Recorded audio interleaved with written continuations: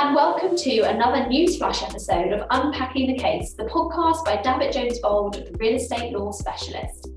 Hello, Richard. Hello, Lizzie. We are here for another NEWSFLASH episode today, and this runs on from our recent webinar on repairs, service charges and cladding issues, which also we've just recorded a podcast on. In the webinar, you were discussing EWS1 certificates, and I understand there's been some developments in this area. Are you able to tell me a bit more about that? Yeah, I mean, I'd sort of mentioned if people were listening on the webinar, but obviously this is quite separate. I have discussed them in past years. I mean, the background to those EWS1 certificates is they were post-Grenfell.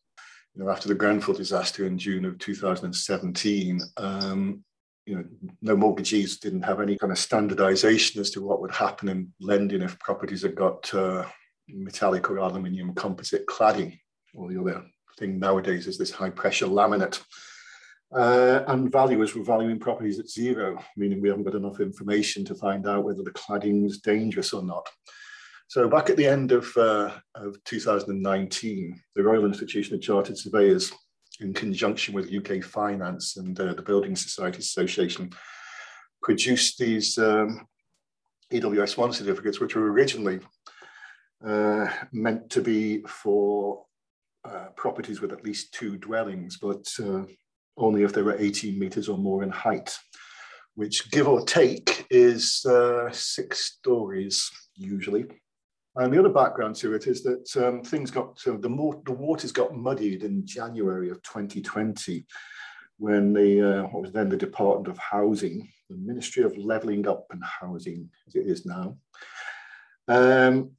produced their advice to building owners of multi-storied, multi-occupied residential buildings that basically said they think it applies to, or could apply to, less than 18 metres in height.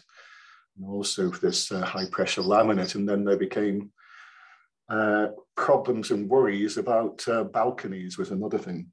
It was causing problems left, right and centre, and no one really knew what was going on. For much of 2020 and 2021, people didn't really know what to do about sort of less than 18 metre high buildings.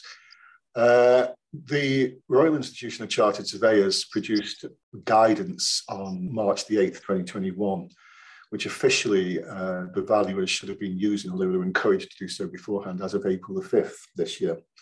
And they expanded to some extent the areas that might officially need these things, if that's the right word, to 5-story buildings if or around a quarter of the exterior had any kind of cladding at all, or if they had balconies which stacked on top of one another made of combustible materials, and also less than 5 stories if they had any metallic composite, aluminium composite material, or a high pressure laminate, which I'll leave the experts to tell me what they are and how to spot it. In July, on July the 21st, the government announced that they would give their support for an independent expert statement on building safety in medium and low-rise buildings, i.e. less than 18 metres. And that said that you wouldn't need them. A lot of the mortgage companies went on to say that we're just going to follow our valuers, and the valuers were following the RICS guidance. A lot of the mortgage companies were saying that if until the government withdraws its guidance from January of 2020 on less than 18 metre high buildings needing these things, they wouldn't change their minds.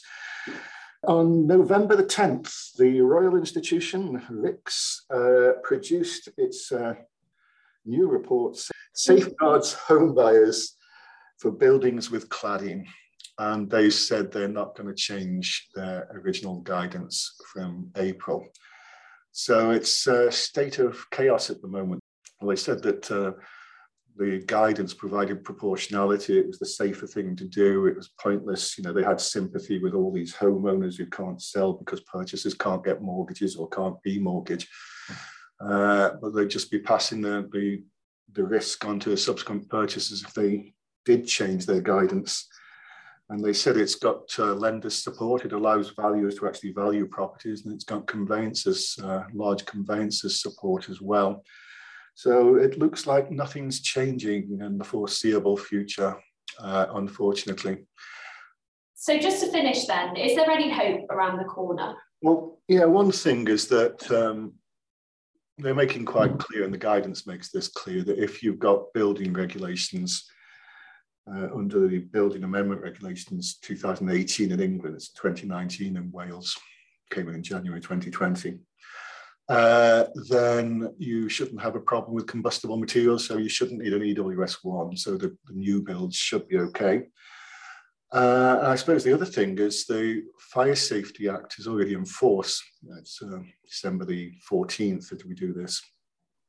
The Fire Safety Act's in force in Wales, came in October the 1st this year.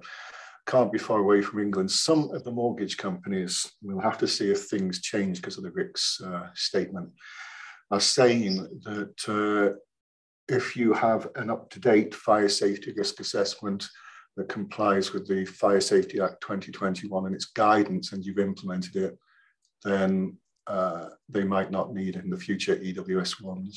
So that's the only hope I have. And that's it. Okay, thank you very much. Thank you very much for listening, and we'll see you again in our next episode.